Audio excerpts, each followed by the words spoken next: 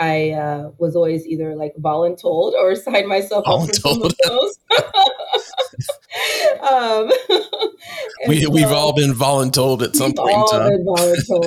We've all been voluntold.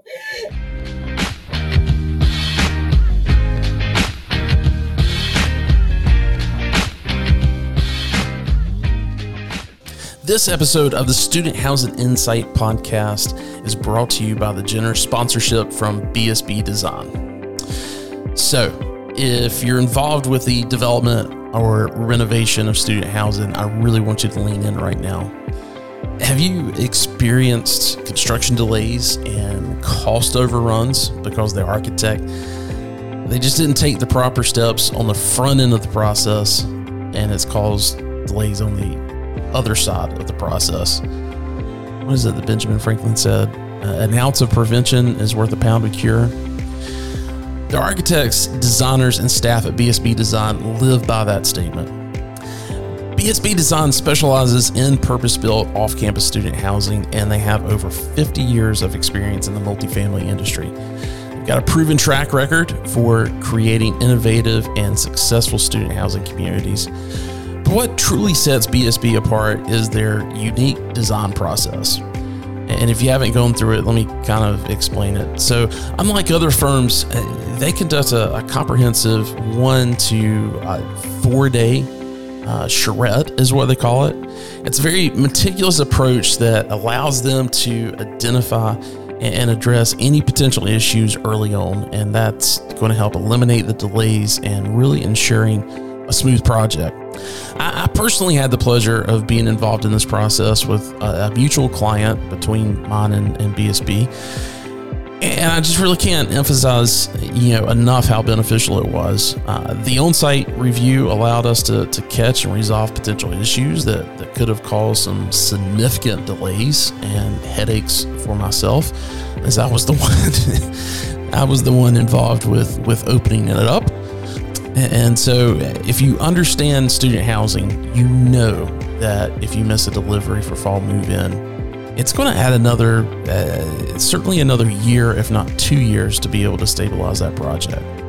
So don't waste any more time with subpar architecture firms. Experience the difference with BSB Design. Visit their website at bsbdesign.com to learn more. We'll also put that contact information in the show notes.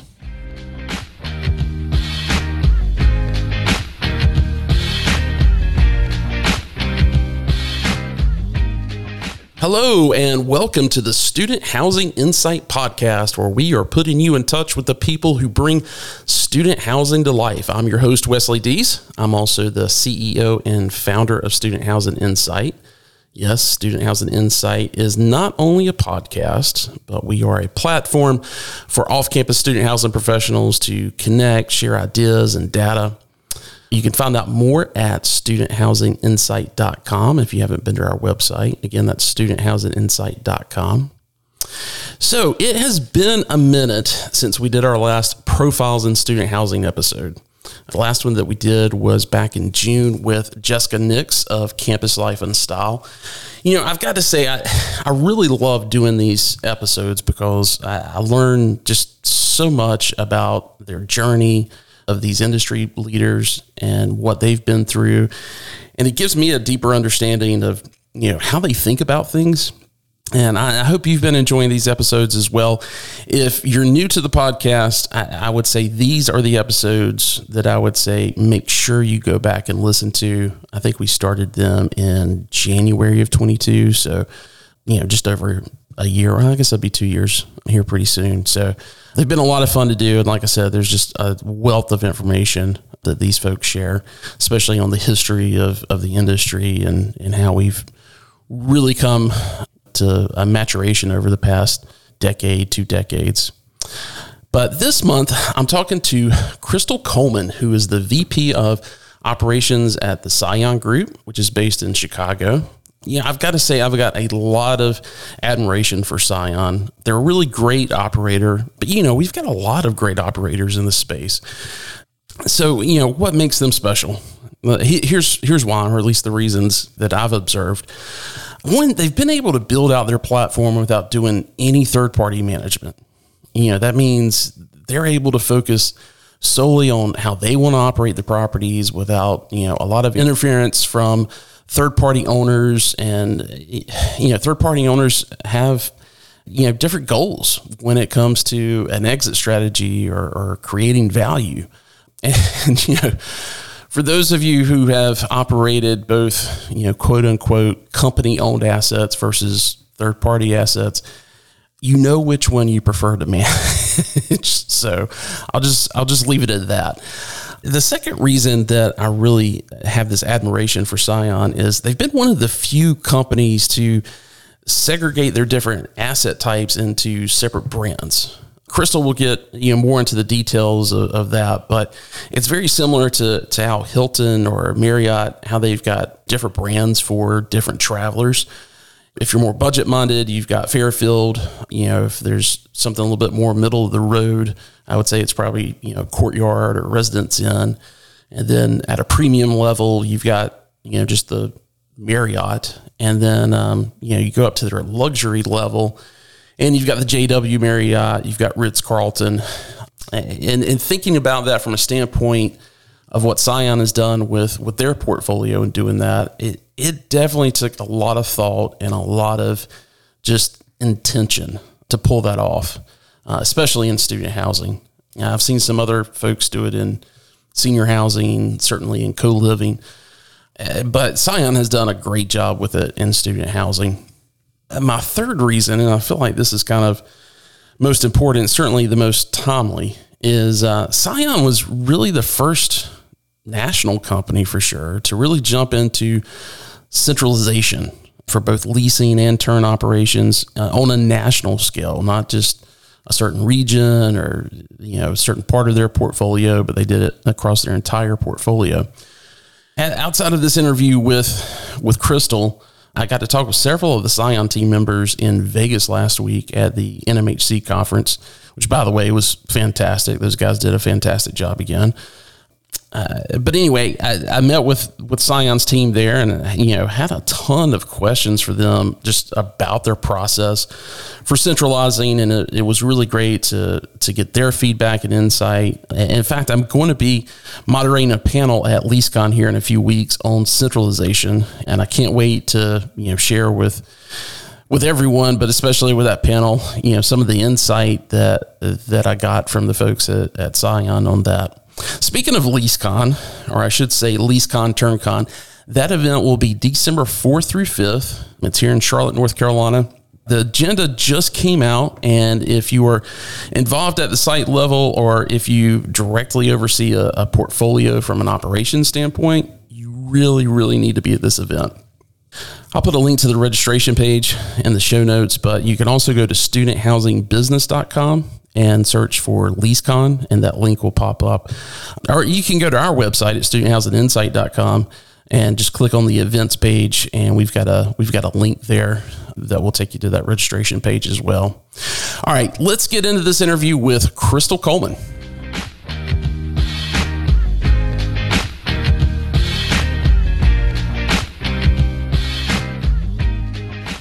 Krystle, welcome to the podcast. Thank you, Wes. I'm glad to be here. Well, this one has been a long time coming. I put you on a short list early in the year that I needed to make sure that I got you in our profile series this year. And I'm so glad that you got some time because things are about to get really busy for you, for what I understand.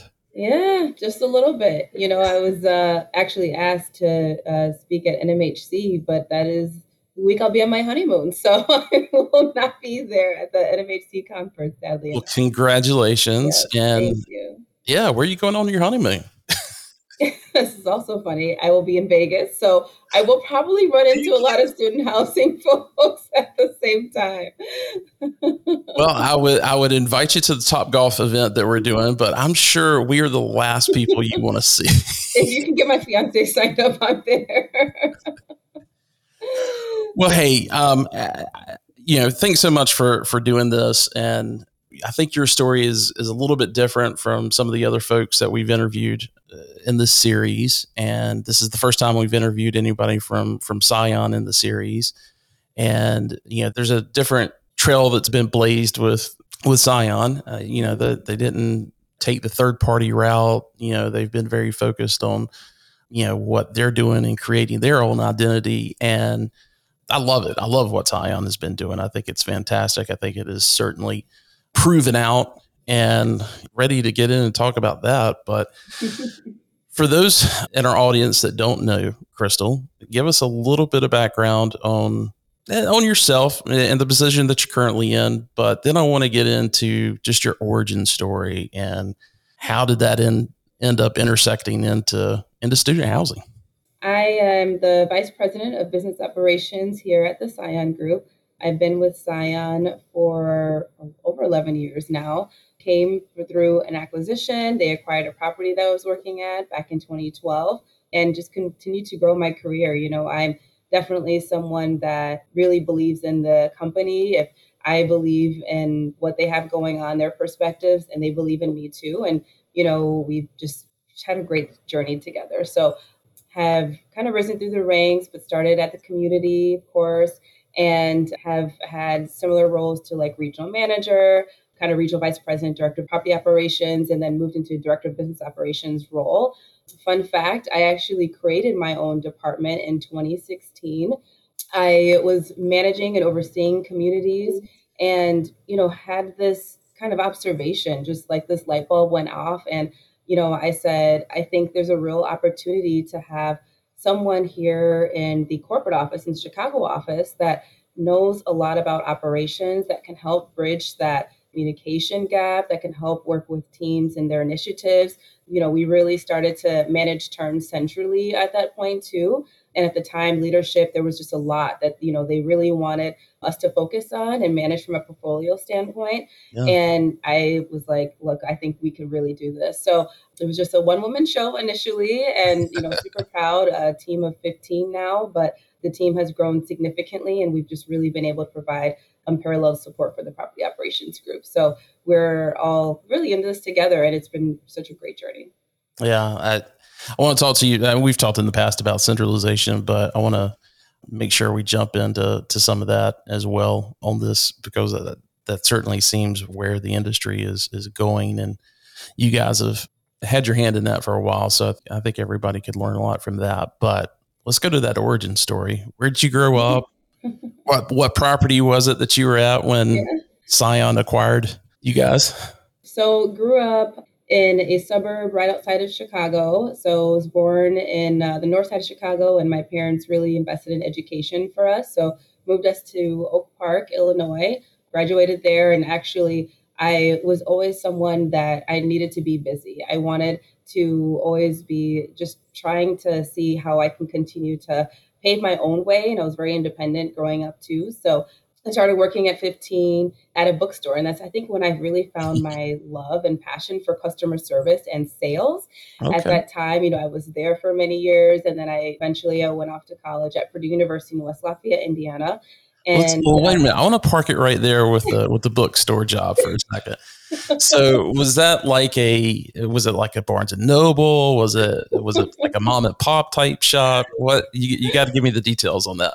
So it was definitely mom and pop. It was a local owned bookstore by a mentor who I actually still in communication with. And she's coming to my wedding actually, but nice. It was an Afrocentric bookstore. Like they focused on lots of, just kind of cultural things that we could really have, kind of the community come and purchase. We held all sorts of like book table events. We sold incense, candles, t-shirts, you name it. But I just loved it. And I had a very diverse range group of customers. I mean, people from the high school all the way to senior citizens that I was working with, selling books to. Like I was going to book fairs. It was so fun. And so book fairs are like the same thing as housing fairs, And so I think that's when I really found my passion for the service industry. Yeah, I love the mom and pop bookstores, and because it's just, you're probably not going to find the book that you're looking for unless but it's one of those things where it's kind of like the coffee shop, you go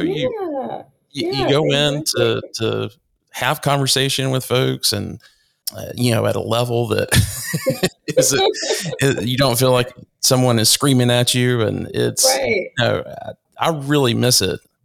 there was one in my hometown, and that's where I guess I really kind of love that. It's been going for years. And then we moved to Charlotte, and quite honestly, I have not seen one probably in 8 or 10 years. Yeah, everything is, very commercialized, and I get it. National companies, I mean, we all love our Starbucks coffee, right? But something about that local feel where you get that unique, tailored experience. I can't tell you the number of customers I had that would come in and just chat with me for an hour or two. It was part of my job, but Yeah. it was fun. Time just flew by, and then finally I was like, I think I'm supposed to close the store now because I have to go to high school tomorrow. Like I have class. So it was just a great experience. So it really kind of opened up my eyes to something I didn't think I would be doing. Cool. All right. So let's get past the bookstore. What came next? At college and at Purdue University in West Lafayette, Indiana. And initially, I actually thought I wanted to maybe take an engineering path, more in Okay. technology. My dad had a software company and quickly realized that kind of that wasn't going to be an area that I was super passionate about and wanted to pursue.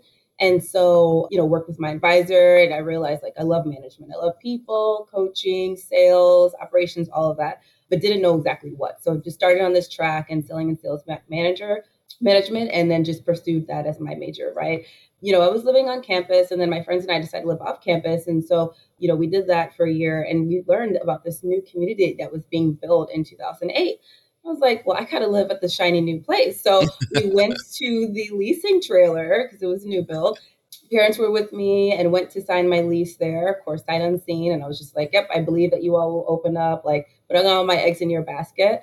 Me and my style, I had a million questions. It was actually read through the lease, right? Believe it or Yeah. not. I read through this 15-page lease and had all the questions.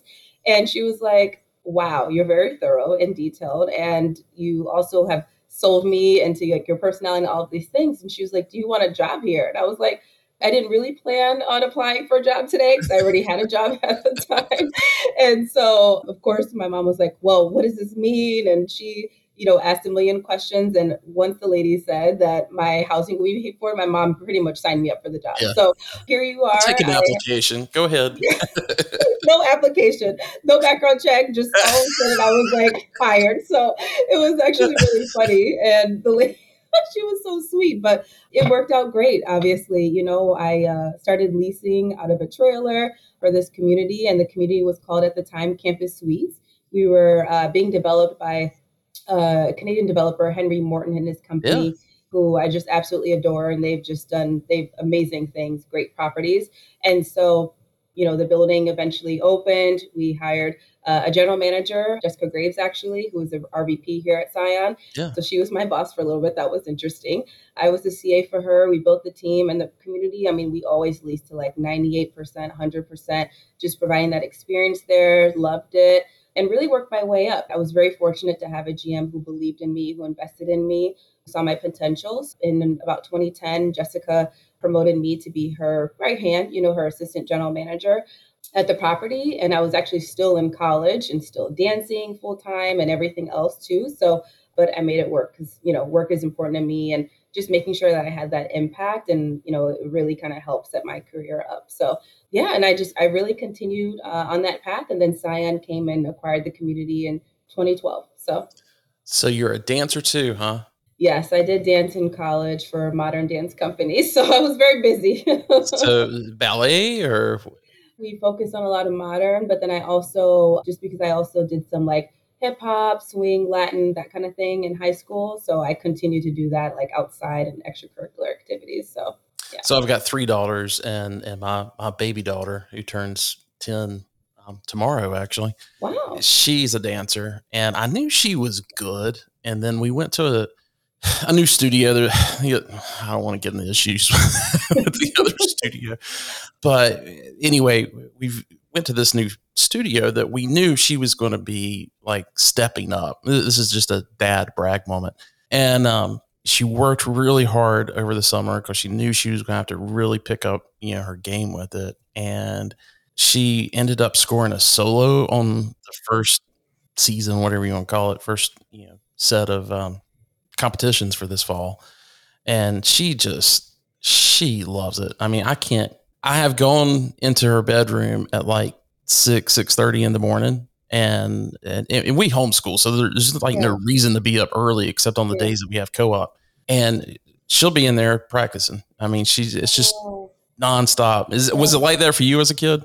oh yeah. I mean, the dedication that I had my parents used to actually, they forced me to choose because I would try to be in every activity, like Yeah. gospel choir, spoken word, dance, soccer.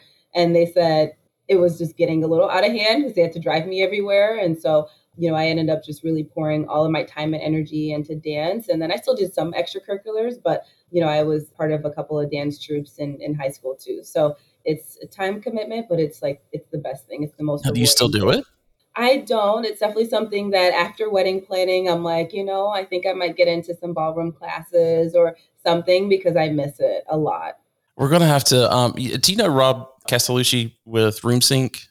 Oh, yes, I've heard the name. Yeah. Yeah. So he's a ballroom dancer. No So way. yeah. So yeah, we should at the next conference. We should. I was going to say, why don't they have any like ballroom dance classes at these conferences? I would totally take one. Yeah, no, he's pretty fantastic. In fact, I think if I remember correctly, I think he had a podcast on ballroom dancing. So Wow. it's like, how exactly does that work? But anyway, all right, well, cool. I had to investigate and go a little bit further on that because yeah, dancing's a big thing in our house. Yeah, no, I love that. Definitely a big thing throughout my journey. I still was dancing even after I graduated college for a little bit until I moved and was promoted to a general manager position. So I was dancing since Now, then. was that GM position in West Lafayette as well? No, so throughout my journey here with Scion and just my natural curiosity to always just want more information to learn. One of our perspectives is a lifelong learner, and so that was kind of really something I was tapping into.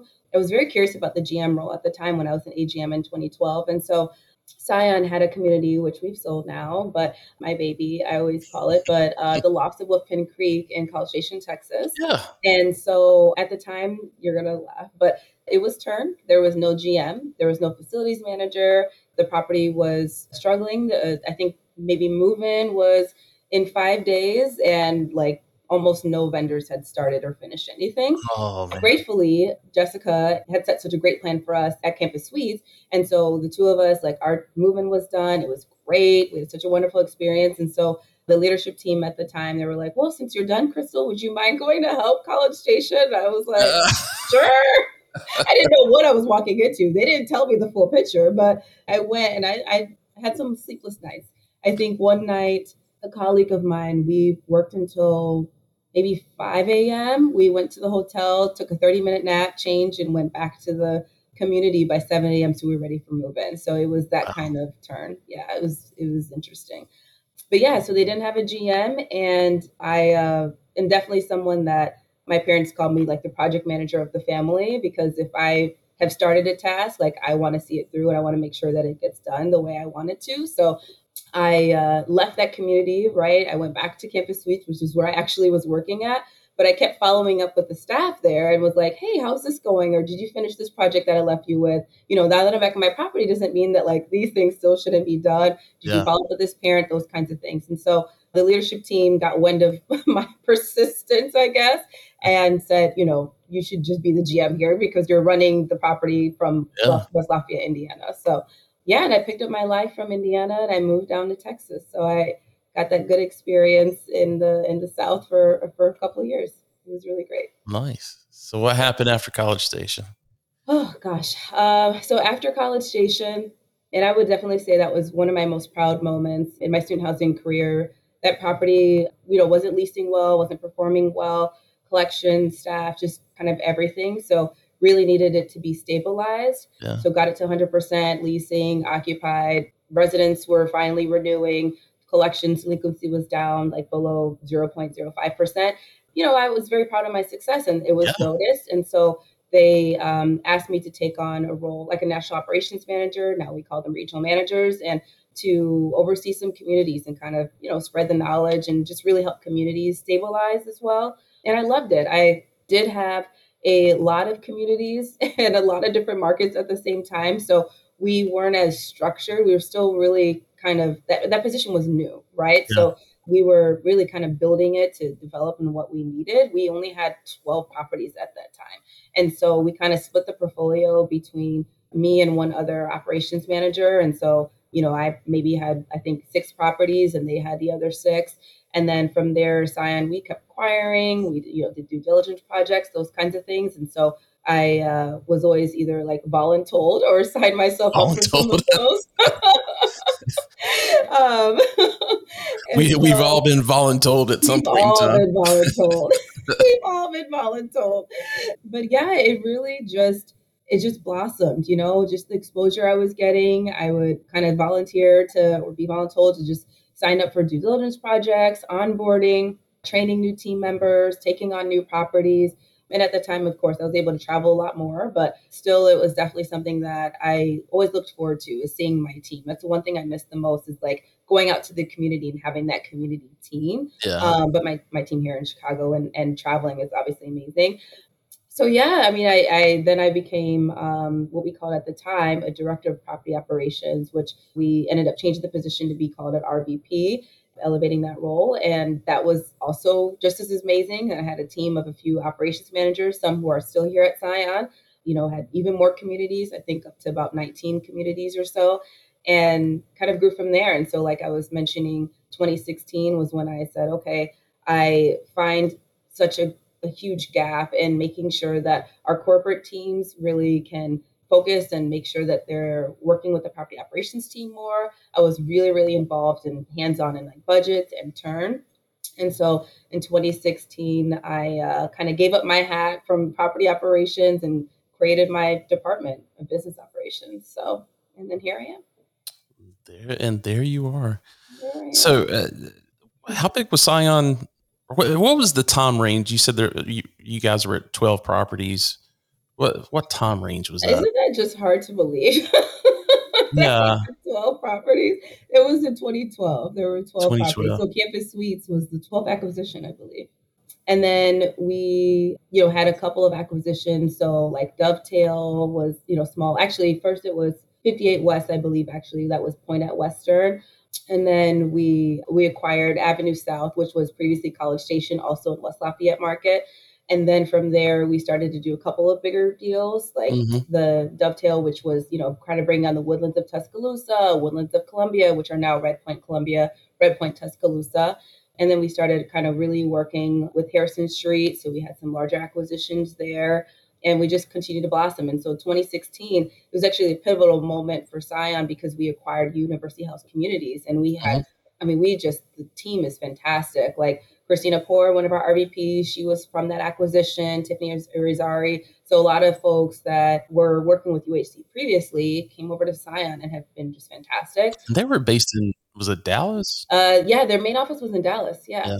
That was obviously kind of a big moment for Scion because we also partnered with, our two main events like GIC, CPBIB. And so such an exciting time. And, we really just started to break the ground from there. So now how many properties are you guys at today? Now we're at 125. Wow, that is incredible. So a few years ago, you guys did something that I think a lot of companies have tried, but quite honestly, I think a lot of them have failed miserably, which is you kind of split up the portfolio into different categories based off of, if they were cottages or if they were garden style or pedestrian to campus or whatever. And then you branded them. And it takes about 125 properties across the country to be able to do that. But what was some of the inspiration behind that? And it might be worth kind of explaining what those categories are. There's a total of 3, right? Yeah, 3 there's brands. 4. 4. There's 4 brands, and that was in 2019. Yeah. 2018. Like time has just flown by. But that was such an exciting project that our brand team really worked on with our leadership team. And it was incredible. Like, I think going through that process, we partnered with Simple Truth. They're an agency here in Chicago. And we surveyed all of our residents. They brought, kind of our leadership team and operations team as well, interviewed all of us to really understand what is important to Scion, to the folks that are running the communities. and really making sure that they could understand kind of the value of each of these communities, the site teams, and how these teams are also very different, right? Because I think one of the things that we didn't even realize, and each team already had their own personality, but when we went to some of these properties that were now in a light or now a red point, they did have their own kind of identity already. Yeah. And so all we did was really help them develop it and really help them brand it so that others within their brand could also share ideas and they could really collaborate together and get that effectiveness of what that brand meant. But I would say one of the things that the brand team did backing up is really making sure that people didn't find that their identity was just about the brand, the name, right? So Yeah. like your red point this or your light this or your lark that. It wasn't just about the name that you had, it was about the experience that you were providing to the residents. Hmm. It was about that customer experience at the end of the day. So they spent a lot of time, and all of us with operations too, we all spent a lot of time just making sure that our training was focused on the CX part before it really talked about like the brand, the package of like what it meant to show up, your uniform, your signage package, even your communication. Every little detail was kind of evaluated and assessed just to really make sure that it was always consistent from a brand standpoint, and the efficiencies that we were able to have with the branding, just, having four brands was like bar none amazing, because instead of doing everything, I know now we have 125 properties, but then when we were doing the branding, it was like, 50, 60 some, but we didn't need to do everything 60 times, right? Our graphic designer, everything could be done, now four times, right? Yeah. And so there was just so many efficiencies, and we really were able to focus on developing and curating that brand more instead of just pumping out graphics left and right. Yeah. There's a lot of efficiencies when you start doing that. And I've been part of that branding process of a portfolio, and the way that you guys did it by kind of separating out based off of the product type Mm-hmm. and kind of the distance from campus was really, really smart, because what I was involved with, we were just buying everything and calling it the same thing plus the city or whatever. And an experience in West Virginia may not be the same experience, that not because of training the staff or anything like that, just because the product was different. Could be completely different from something in Chapel Hill. So the way you guys approached that was pretty insightful. I remember, gosh, I can't remember who it was I interviewed for it, but we did an interview with Scion at that time to kind of give some background on it. And gosh, I need to go back and remember who that was that I Back into spoke the to. archives, probably. Yeah, yeah. So, well, before I ask you this next question, I want to ask you, because based off of those positions, I mean, obviously, I know you love the position that you're in now. That's probably the best position, is probably what you would say. But leading up to that, what was kind of the one position that you kind of really just found your groove and you were like, yeah, I could probably do this the rest of my life? It would probably be general manager. Yeah. And as crazy as that is to say, because we put a lot of our general managers and have high expectations for them, and they're rock stars. I was on a panel last week at Entrada, and we had talked about on our panel that the GMs are CEOs of their properties. They Yeah. really are. And I truly believe that. And I felt like that. Like the autonomy that I had to make decisions that were going to impact the resident experience, managing, the budget. I felt I was running the business, right? I was successful because I had the tools that I needed.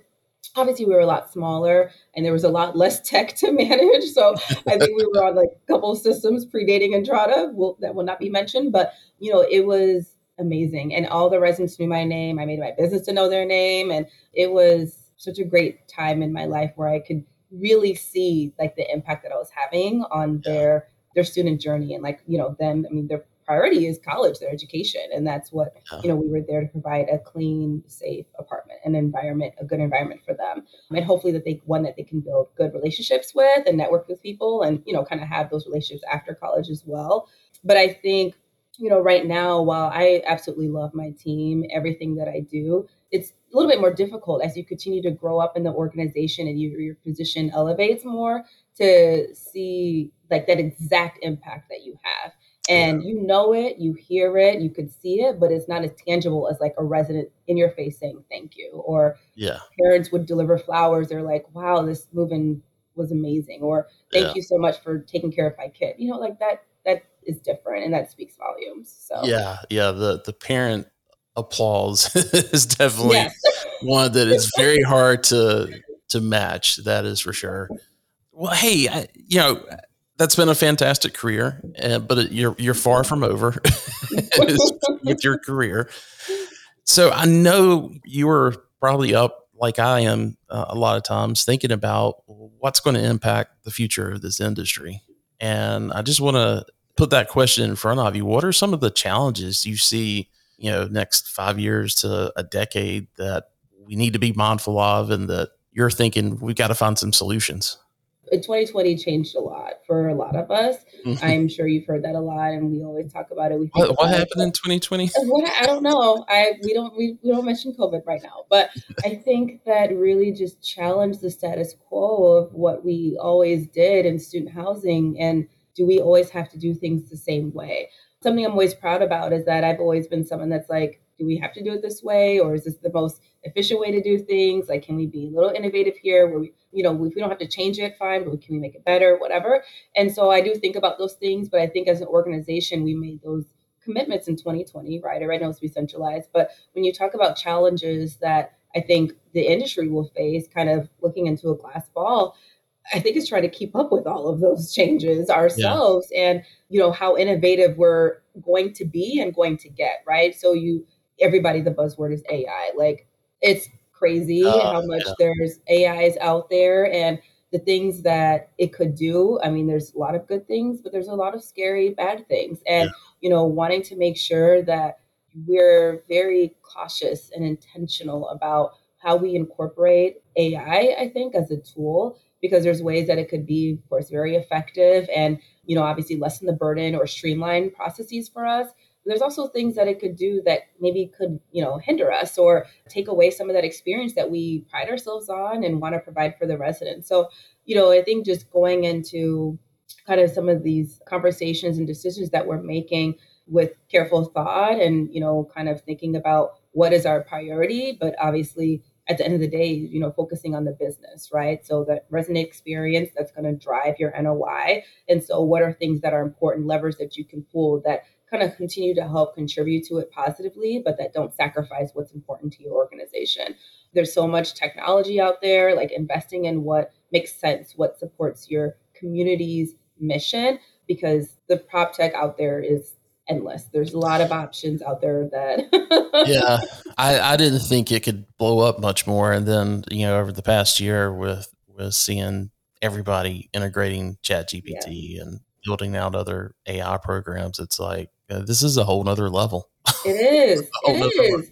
Yeah. And I mean, because in student, we're catering to that demographic that's faster and smarter and sharper. They get better every second, and they're sharp, and you got to keep up with that. Otherwise, they're gonna look at you and say like, okay, should my mom be living here, or is this a community Yeah, for me? Right. So, yeah, you just really want to make sure that you can keep up with that, like the phrase keeping up with the Joneses, but also still making sure that's authentic to your company too, because there's so much out there. So you've got to look at everything carefully. yeah. So I want to, as a part of that, I want to talk a little bit about centralization and what you guys are doing. You mentioned earlier about handling the turn process from a Yep. central standpoint. What Yep. has that been like? What does it even So look like? it's interesting. So, like I mentioned, I had started kind of my team, just really me, but in 2016. So, one of my biggest objectives was really to make turn efficient. It was all over the place. We were smaller then, though, too. So, I knew every single GM. I can call them by name, had their cell phone numbers. And really starting with kind of vendor contracts was the first thing, and then working with them to make sure that they were all following the similar timeline. Because if there was one thing we were going to do was make sure that we locked in our vendors early. Yeah, Everybody is, right? But we were going to right. make sure that our teams locked in their vendors early. So what that process looked like, I, worked with the legal team to develop a process to make sure that, contracts were reviewed, RFPs were very consistent, vendors knew exactly what we were asking for up front. So when they were returning, kind of the RFP back, they knew what our expectations were of them to move to contract phase. I mean, when I tell you the schedule was like buttoned up, like there was no room for error. So we wanted to really make sure that our teams were following the specific playbook because it had worked. It had worked for these properties, and we wanted to continue to replicate it and roll it out for other properties, especially when we were acquiring more that were, kind of doing something different with other management companies. And so it really kind of manifested into just not me, kind of working with them on the turn vendor contracts and then, okay, well, let's make sure everybody's placing their turn furniture orders at the same time. And now actually we really just kind of only work with a couple main furniture providers, which is great. But I also was able to work with some of our analysts, and I had this vision for like a turn board. It's so funny, these companies that are out right now, I used to have dreams about what a turn project Right. schedule could look like in a project management tool, and then they created it. I was like, great, you took the work off my plate. But these turn boards, I would work with analysts and we would test kind of different things. So one year we had a turn board that had macros enabled. So you Yeah. click a button and it would generate the sheet for you. You Yep. print it out, you give it to your vendor, and that's it. It was great. Then we were like, oh, macros, they're kind of risky sometimes. So let's make it all formulaic, which also worked great. But how can we like automate these things and make it more efficient for our team? So all you have to do is just say, I want to get this done. Here's the schedule. A regional could check it and verify it, make sure there aren't any gaps, and things are done. So my job was really to handle all of the centralized training, kind of the rollouts for any turn initiative, whether that was something that had to be done in Entrada, turn boards, contract management, anything like that, and making sure that it went from planning stage, obviously kind of the rollout and making sure that the teams knew what they were doing, the training stage, and then execution, that they had a good movement experience, and partnering with the brand and experience team on that facet as well. I didn't do it all by myself. Like there were so many different departments that always helped and contributed, like L&D or training team at the time, systems, brand team, like I mentioned. But I was making sure that the portfolio was moving harmoniously so that turn was getting done right and to our standards. So, but it's grown. I mean, in 2021, the position became way too big for just me to manage it. I was very grateful to have the support of leadership team to hire Zeb, who's our turn operations manager, who was able to just focus solely on turn. I always like to joke, I taught him everything he knows, but not everything I know. And but he has creative ideas, wonderful individual, and so passionate. And it also came from on site. So it helped a lot that he also has his own vision. And so we collaborate a lot together, and he's just done so much with the program. So we've been able Yeah. to do a lot together. Yeah. Zeb's fantastic. He is. I think he was on a shop talk, but I believe it was Yeah. LeaseCon TurnCon last year Yep. It that, was. And at least on yeah, that I initially met him and was really, really impressed. So, thinking about, our core audience is mostly general managers and site level managers, certainly a lot of regional portfolio type managers, but really thinking about those general managers, because I have them come up to me all the time, at a conference or when I'm shopping a property or whatever, and they realize, oh, I'm the podcast guy. And, I get that question of, hey, I've been here for 5 years. I've been here for 8 years, whatever. And it was probably something much like you and myself. We got into it like while we were in college, and it was just kind of one of those, next step things. Right. And it was like, okay, this fits me for where I'm at right now. This may not be something I do long term, but they're at that point where they're like, I don't know if I really like what I'm doing, but where is it that I can go with this? Mm-hmm. What's some good advice for making sure that they're ready? And so I want to kind of pose that question to you for those that are considering that right now. What kind of advice would you have for them?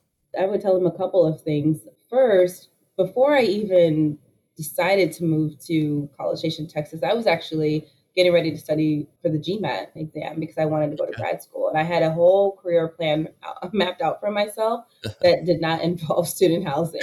And so I would say, don't really kind of limit yourself to what you have planned out for your life, right? So like, oh, I want to do this for this amount of time, or I'm in leasing, I have to stay in leasing. That's not always the case. A lot of us started off on the sales floor, and some of us either continued in sales or went in operations or in facilities. So, Yeah. I really think it's thinking about like what you're passionate about, or if you need a different challenge or something that you could try that's kind of in a different, facet within the organization that's not kind of directly in front of you. Some other things that I wish someone had said this to me was to reach out to people and maybe develop some, they don't have to be like official mentors, right? But Mm-hmm. people that you can kind of call on when you're seeking career advice, because there wasn't always someone like that for me. I was lucky enough where I had a GM that cared a lot and invested in me. But, outside of that, there wasn't really anyone that I felt like I can always pick up the phone and just talk through my career or things that I'm challenged with. Should I get an executive coach? Should I not? Or should I move or whatever? I had a great partner who actually I'm marrying soon, but but outside of that, there wasn't. And I wish, and I know there are people out there. And even when I say this now, people are like, "Oh, why didn't you just reach out to me? Like I would have been that person for you." And I think we don't ask for that enough. We don't ask for help enough. We don't ask for support enough. And people not being afraid to do that. I've had a couple people come up to me, even at like our Scion summits, that want to build those relationships. And I think those are those people that are looking for someone to continue investing in them. And I'm happy to do that. I'm sure there's lots of people that are happy to do that for individuals. So I would say that's a really big one. Yeah. I want to talk a little bit about what you see ahead for, obviously we know what's happening with you over, the next 3 to 12 months. And I guess I should ask. So when I come back from NMHC in Vegas and I go into LinkedIn, is Krystle Coleman still going to be there, or is there a different last name that I need to look for? That is a great question, but I will not be changing my last name. It's too late at this point. So yes, you will find Krystle Coleman always. I don't know if we're going to continue down the road of folks taking other people's last name or even the hyphenated thing. I think we're at a point where everybody's just like, keep my name. Yes.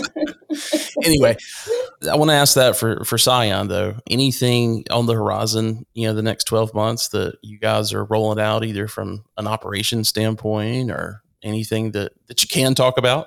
I will definitely say that we are, I shared this at Summit too, but we are investing a lot in our people. We've done employee experience surveys, employee engagement surveys, but a real focus on onboarding and, kind of taking that to the next level. And that's something that's it's not overnight. It's not a 3-6 month deal. It's an ongoing kind of initiative that's really here to stay. So really focusing on that over the next year and focusing on general managers, facilities managers first, and then kind of working through the other positions, even corporate positions as well. And then, kind of like I did mention earlier, evaluating where it makes sense to integrate AI as needed. I know Entrada has some things that they're looking at and doing with AI as well. We try to maximize the use of the systems that we're currently in, because logging into so many different apps on your phone for either a site team member or a resident is inefficient. It just kind of goes backwards at that point. And so we do like to stay abreast on what kind of some of those current partners that we are using and working with, what they have on their roadmap too. So, but yeah, those are probably the two biggest focuses and initiatives that at least I'm a part of that we're focused on. Gotcha.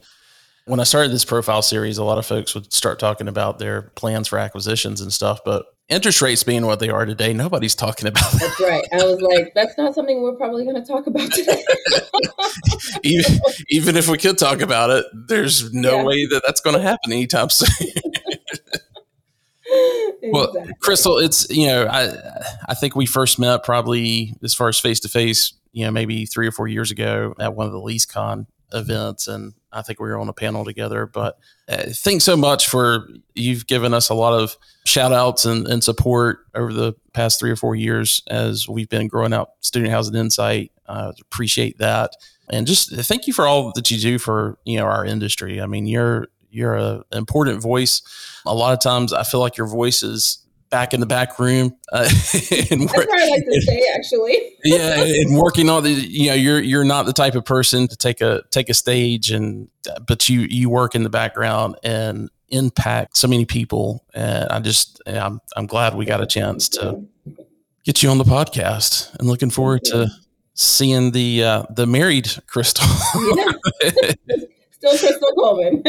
Will you be at LeaseCon this year? That is my plan, actually. Yeah, myself and definitely Zeb, maybe another team member will be at LeaseCon. So Fantastic. We're excited for it.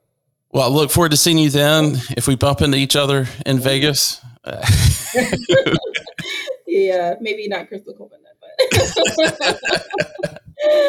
it was a pleasure. Thank you. Well, fantastic. Have a great week, and we'll talk to you soon. Thank you. Take care.